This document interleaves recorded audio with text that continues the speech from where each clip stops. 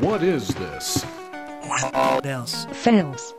Well, excuse me, princess. Just shut up and listen good, Chief. This is not a drill. Your words are as empty as your soul. But enough talk! How about you?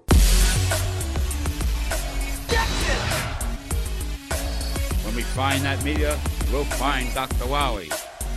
Welcome to When All Else Fails, an internet radio show for video game advice. I am your host, Eric M. Hunter. Welcome back to another glorious edition of this fine program. For those of you who are listening for the first time, you've got 9 other episodes to listen to, so please stop what you're doing. Go download the other 9, listen to those, so you can feel the true evolution of this show and how awesome it's become now that it is this show. It'd be like a game. Collect points for every time you listen to a new episode. So if you go back and re-listen to an old episode, you get not as many points as you would the first time. It'd be like a mini game. Mini games are new, right? That's a new induction in video games today. There didn't used to be mini games. It was just, the game, never really a game within a game. It's kind of a new concept. First time I can remember playing like a game like that would be probably Tekken on the first PlayStation 1, PSX when it was re-released, PS Uno for you Spanish speakers out there, PlayStation Uno, PlayStation Uno. I just sound like a stupid white man, which is exactly what I am. So anyway, Tekken, as the game was loading, you could actually play an entirely different game, which was Galaga, I think. Was it Galaga or Galaxian? I always get Galaga and Galaxian confused. I don't know why. They're both great shooter games. I suggest you play all of them. Anywho, it was the first time I actually played a game in a game before.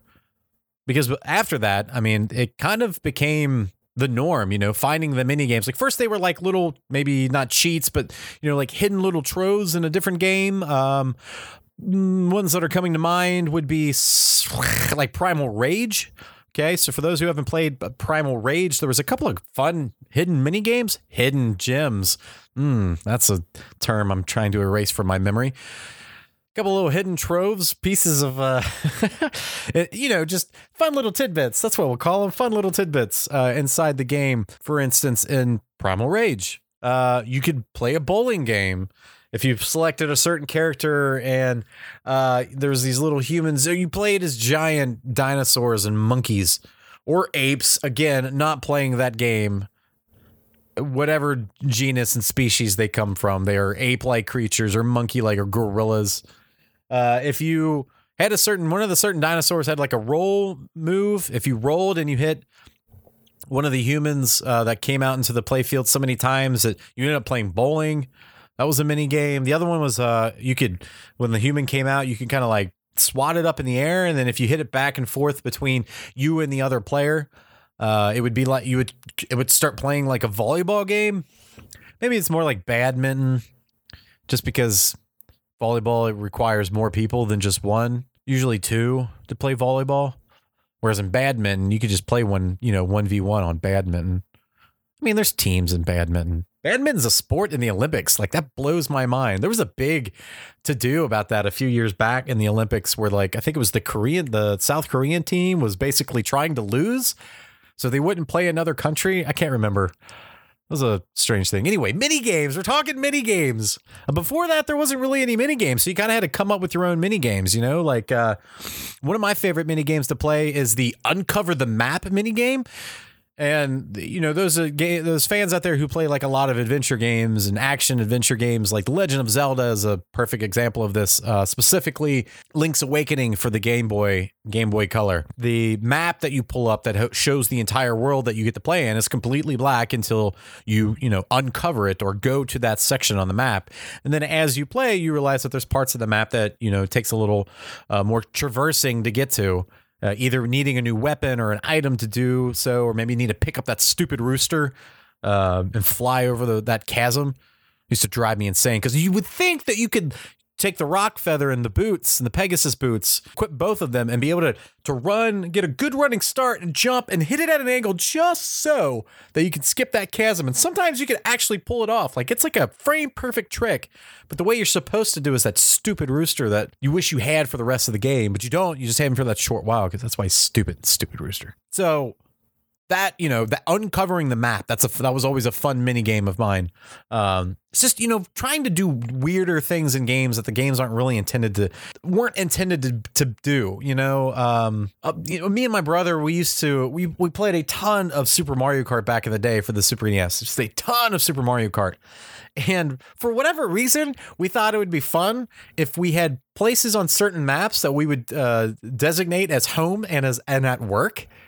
So it doesn't make any sense. So you'd pull up like Mario Circuit 1 on a multiplayer game, a 2-player game, and like there would be sections of the map where it would be kind of closed off, or it'd be come to like a corner. And for whatever reason, we would dignify certain spots, certain locations on the map as like, this is our home, or this is me at work. And basically all we would do would be drive to those spots on the map and then just park it.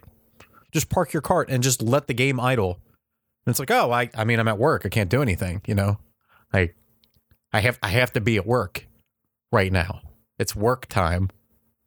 And then when work time was over, you would turn around and you'd go home to whatever location on the map that you signified as home. Like we did all kinds of dumb things that, you know, like either the game was never intended to do or you probably shouldn't do.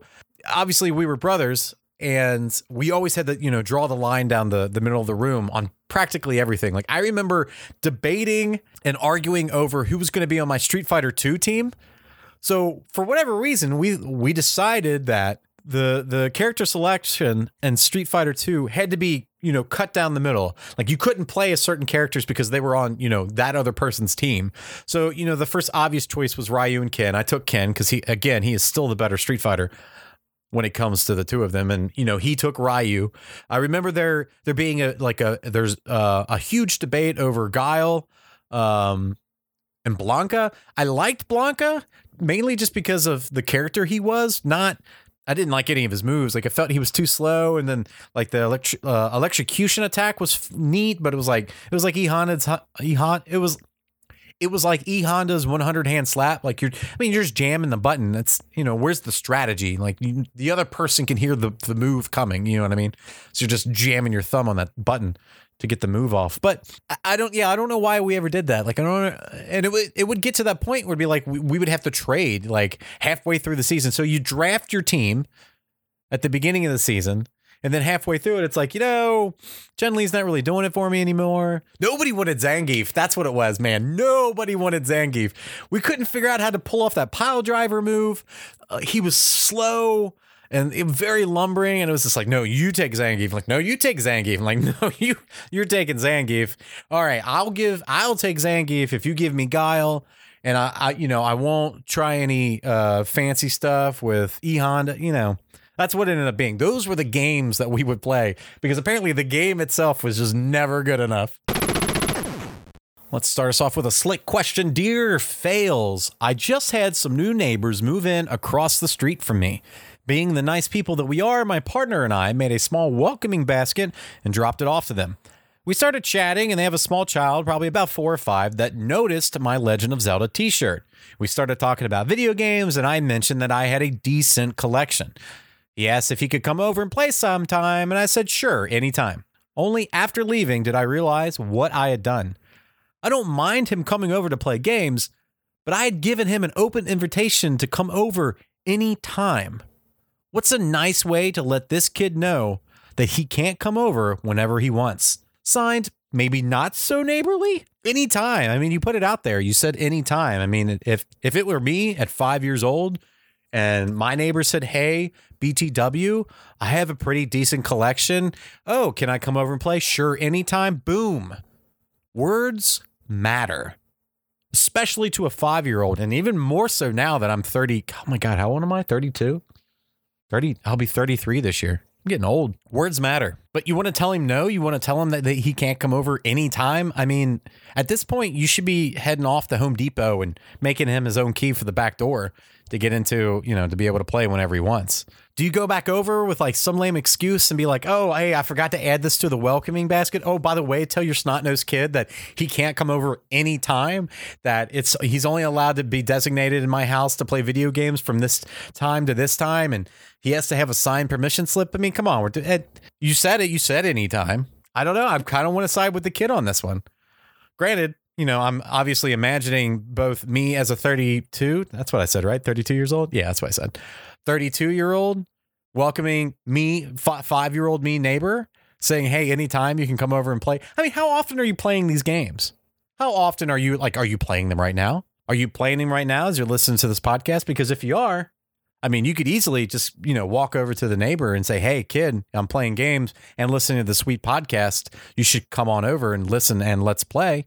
I mean, if you're not on those bad boys 24/7, spreading the love's a nice thing to do. Is he a dirty kid? Has he got sticky hands? Maybe just tell him to wear gloves, or make sure, he washes up before he heads over. Are you afraid that he's going to invite more neighbor kids? I mean, if that's the case, you should charge cover. I would definitely charge a cover. Like the local arcade near me is like $10 for 2 hours. You could probably stick around for 2.5, 3 hours. Nobody's really paying attention. All the games are free to play, except for the pinball games. They're really big about pinball games, man. All those high score runners, I don't get it. I mean, I love pinball, but I'm just not a high score runner. I just can't do it. It's just not me. It's not in my blood. I don't have pinball blood. And that's just blood you're born with. That's just blood that you're born with. So how do you let this kid know? What's a nice way to let this kid know that he can't come over whenever?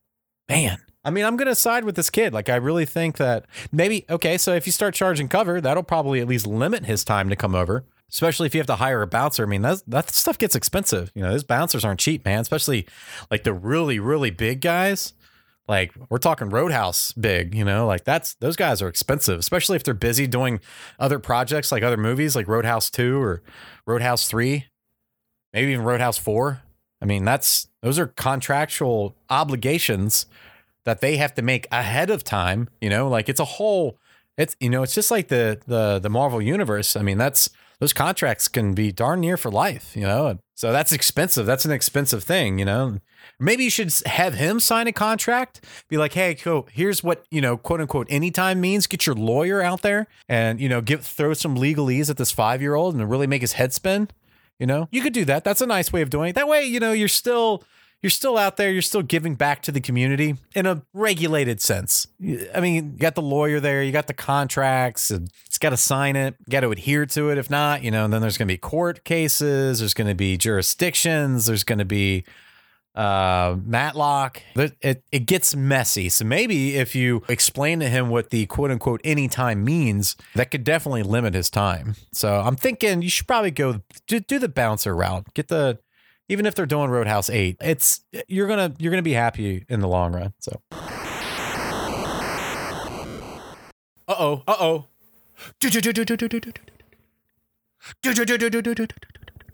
Welcome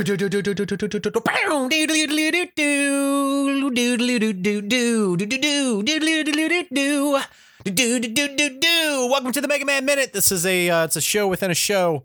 For those who listened to the last episode, I got a great email from a good friend of mine, Eddie V.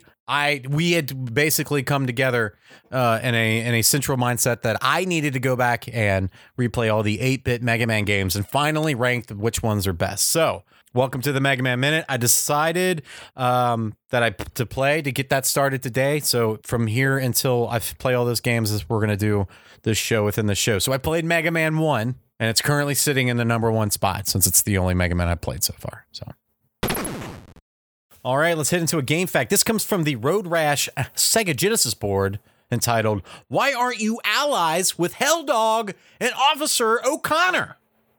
From GameFAQs users Flippio Sua.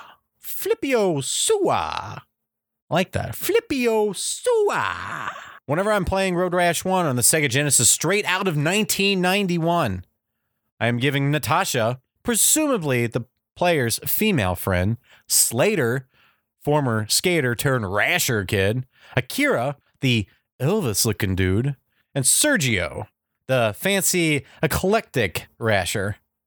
as the player's allies according to the pre-race comments, while the player's enemies are Biff, Helldog, Officer O'Leary, the rookie cop, Officer O'Rourke, the cop who tries to shame you, Flynn, the no-nonsense cop, Officer O'Shea, who is a former Rasher turned cop, and Officer O'Connor, the female cop who is presumably the lover of Helldog or something. Why aren't we allies with Helldog and O'Connor? Well, I mean, they're your enemies. 1. 2, Biff isn't going to be there all the time because sometimes he's busy waxing cars or, getting punched in the face or very rudely touching a female. Sometimes he's actually running an entire empire that consists of a hotel casino chain and a post-apocalyptic 1985. So that's that's just off the top is what I'm thinking. That's why Biff isn't, So Helldog and Officer O'Connor, if they are presumably lovers, then they want to keep that under wraps, okay? Because Helldog is still a rasher, he's still out there rashing it up, which is completely against the law and road rash. So if Officer O'Connor has some sort of, romantic connection with this rasher, I mean, she still has to uphold the law. She still has to do her duty as a police officer in this fictional world. And that's kind of what makes it more spicy on her end. She doesn't have time to be your ally, she's got so much going on right now. I mean, she's constantly dodging Flynn, again, who is a no-nonsense cop, but she can still relate to Officer O'Shea because he is a rasher turned cop. So he gets it. He gets the fuel and the fire and the desire you get from being out on the road and rashing it up with the rest of the racers and dodging traffic and, knocking people out with chains and baseball bats and generally punching people in the face while driving 80 to 90 miles an hour in a crowded city. It's just a rush of adrenaline. She's got a lot going on right now. And let's be honest, Helldog doesn't have a lot for him.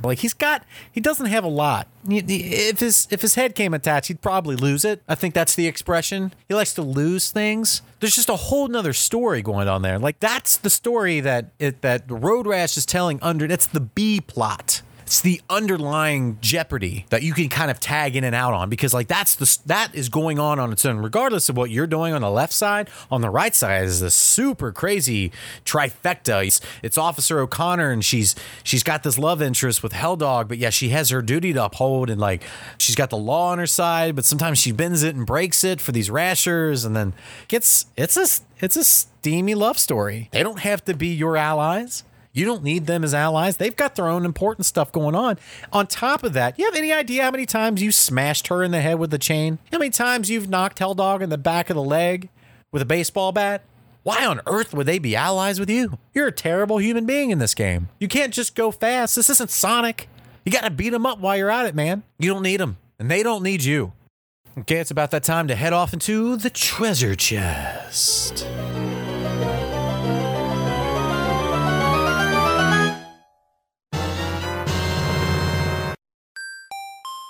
All right, so first of all, I want to thank everybody who was inputting last time. It's obviously this whole space is for you guys to, send me anything you want to send me, to promote anything you got going on. It doesn't necessarily have to be video game related, but obviously I like video games. I think you guys like video games too. But again, this space is just to promote anything that you got going on freely or somebody else's work or that kind of thing. So unfortunately, we came up just a little bit dry this time around. So I have to dive back in to poorly reviewed video games on Steam. This one, I am happy to announce, is Flat Out 3 Chaos and Destruction, with an overwhelmingly negative review count of 1,651, developed by Team 6 Studios, published by Strategy First. I don't even know if those are actually real companies. They just sound like shell company names. This one stuck out to me, not only because it's just overwhelmingly negative with 1,600 reviews, but also one of the 4 tags for this product is memes. Apparently that's a tag on Steam now. Memes. That's something I look at my video games. I want memes in my video games. Get your hands off my memes. Since it's a driving game, maybe we should, I don't know, I'll think of something interesting to put back here. This comes from 13.9 hours of play. Do not buy if you expect Flat Out. I played Flat Out Ultimate Carnage and Flat Out 2 a lot. And someday, I saw Flat Out 3 on sale for around $5. Totally blinded by the awesomeness of the previous Flat Out games by Bugbear, I ran into this trap without checking what I was actually buying. After playing maybe like 30 minutes, I was really disappointed since I expected something like a worthy successor for Ultimate Carnage, which Fallout 3 clearly is not. I uninstalled the game and considered this my worst game investment ever. Some years later, I installed the game again and played it for some hours to get some of the achievements, and I came across this conclusion. If you expect a Flat Out as you used to know, do not buy! 3 exclamation points. Well, if you expect a game that looks like a bad Fallout clone, and it's not perfect at all, then you could maybe enjoy this one. It's actually fun to play, to be honest, but you need some time to get used to it. You always have to tell yourself that this is not Flat Out. At least there is a game mode that puts you in a splatter car, telling you to kill some zombies on the road. Every game is better with zombies, and so is Flat Out 3. If the game wouldn't be called Flat Out, it would be something not that good car game. I wouldn't recommend it either, but as a part of the Flat Out game series, it feels like a malicious deception to make some money with the good name of Flat Out. So I find it funny that this player bought the game for $5 on sale, and the game typically retails for $10. So he got 50% off. He played it for 30 minutes and then deleted it, uninstalled it from his computer. Then years later, installed it again and played it for quote unquote some hours just to get some achievements. This person's got almost 14 hours into this game. What is the mindset behind that? Are these achievements that important? This other review is 0.3 hours on record, not recommended. Comment? Absolutely disgusting. That's all I need. Give me the amount of time. It's very minimal. You obviously didn't like the game. Not for you. Next one. 0.2 hours on record. Uninstalled after 10 minutes. But not this guy. This guy went back years later to reinstall the game and play it for, again, some hours, which apparently equals 14, just to get some achievements and come to the conclusion that it is a bad game. Thank you, Mr. Reviewer. Thank you. Oh, another question. After your last episode about getting back in shape, it's given me the motivation to take my own health and fitness into my hands. Do you have any sage advice or video game inspired workout routines to really get me going? Signed, Getting Ripped at Los Santos Gym. Video game related fitness routines. Now, I will say, first and foremost, I am an absolute expert when it comes to video game inspired fitness routines. 1, if it's been a while since you've worked out, I'm going to recommend the Super Mario Brother workout routine. It's fairly simple. Basically just involves you eating mushrooms, going down in pipes, hitting your head on some coin blocks. That's about it. Maybe fight a turtle or two. Stay away from the dragons. Just dodge under them. That's not a bad one to kind of get you going. The other ones you could probably think of as you move on, you could do the Yoshi workout, which is a very similar to the Mario workout, but instead of eating just mushrooms, you pretty much eat everything. And then you poop eggs. So that's the Yoshi workout, which on the opposite of that would be the Kirby workout, which equals eating everything and then getting so high that you just fly in the air. That's another workout that's possible for you if that's something that you're interested in. There's the Mega Man workout. The Mega Man workout would be, just eating like circuit boards, stealing the souls and powers of other people, and then using them against other people for their weaknesses. So, that's a popular one. There's the Simon Belmont workout, where you get wicked good with a whip, and then, you go after basically a 10th century vampire in the sake of your family's name. So somewhere in between there, you probably need to do a sidestep and, go be some crappy cartoon character for a minute or two. So that'd be the Simon Belmont Castlevania workout. So there's the Ninja Gaiden Ryu workout. Now this one is like the very intense, like top tier, closest equivalent to, the normies out there would be like a CrossFit.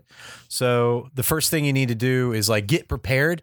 So you need to go like to the flea market and get a bunch of mall ninja gear, like you got to get your nunchucks, you got to get your katana swords, you got to get your throwing stars, you need to get the mask, the shoes. Okay. The next thing you need to do would be just to talk to everybody about the workout, talk about how, you're doing the Ninja Gaiden workout and how intense it is, and try to find other people who are doing the workout. It's a lot of climbing. You have to learn some magic spells. I mean, this is top tier stuff. This isn't anything. This isn't just, this isn't a couch to 5K thing. Like, this is a couch to intense workout for 40 years now kind of a thing.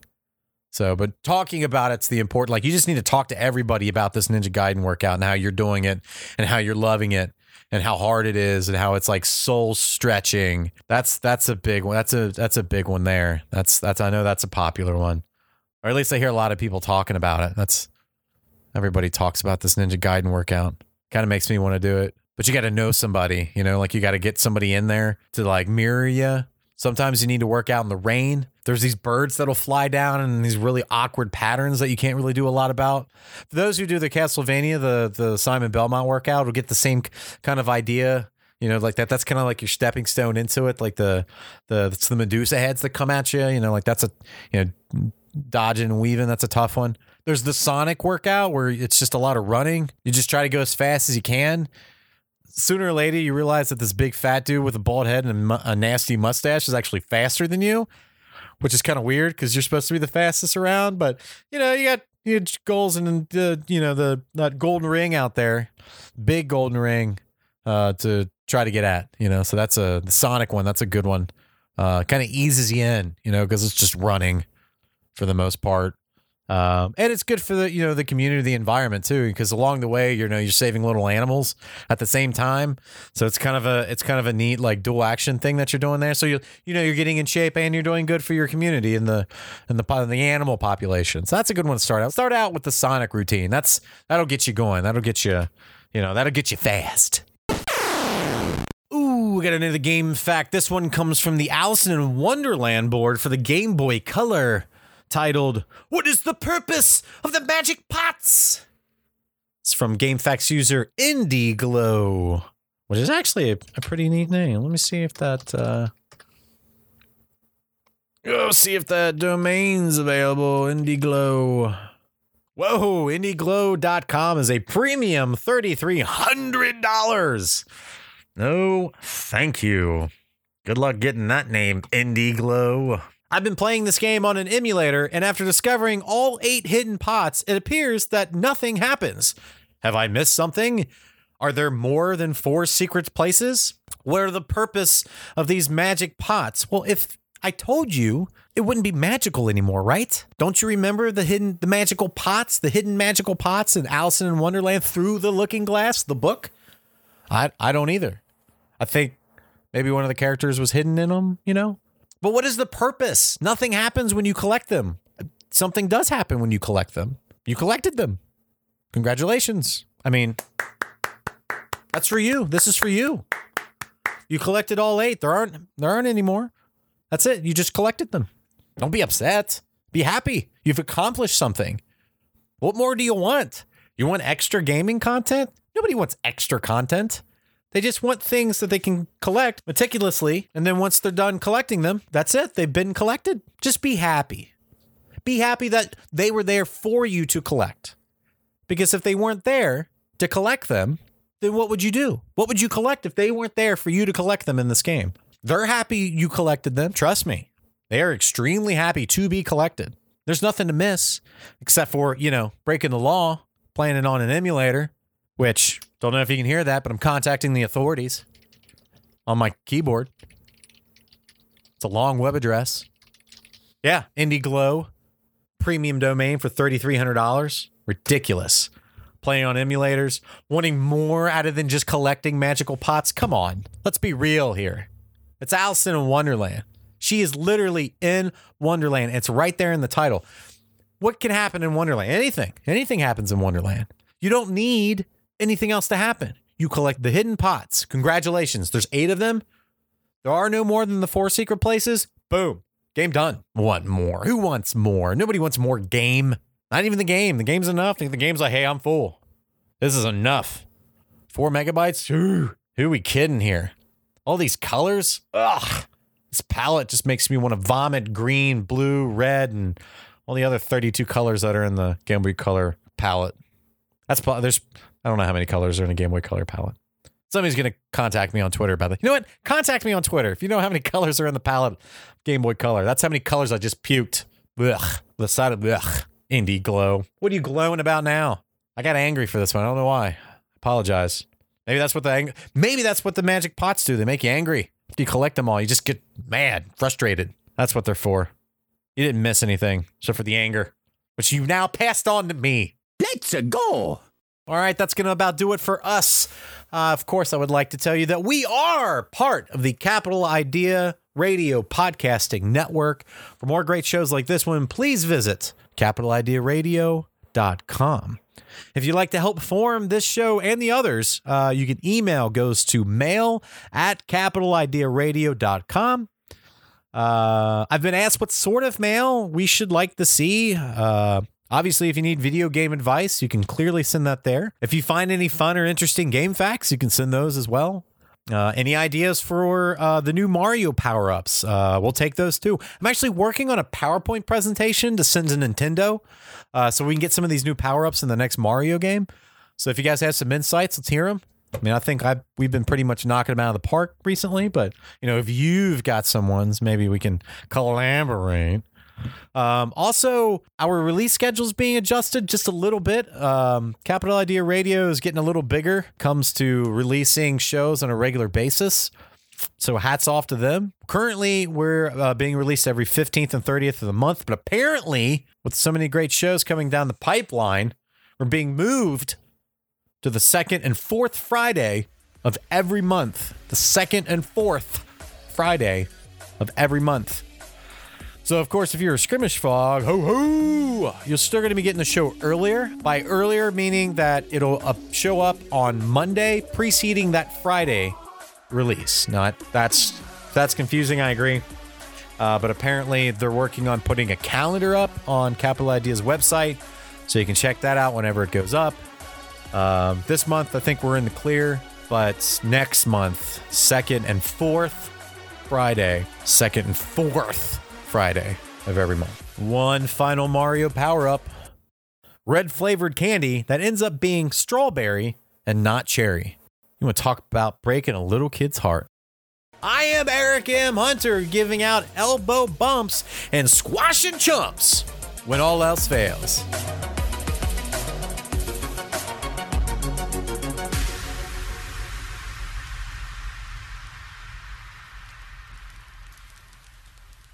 You were almost a Jill sandwich. Capital Idea. Creating some of the best audio entertainment to put in your ear holes. At least, we think so.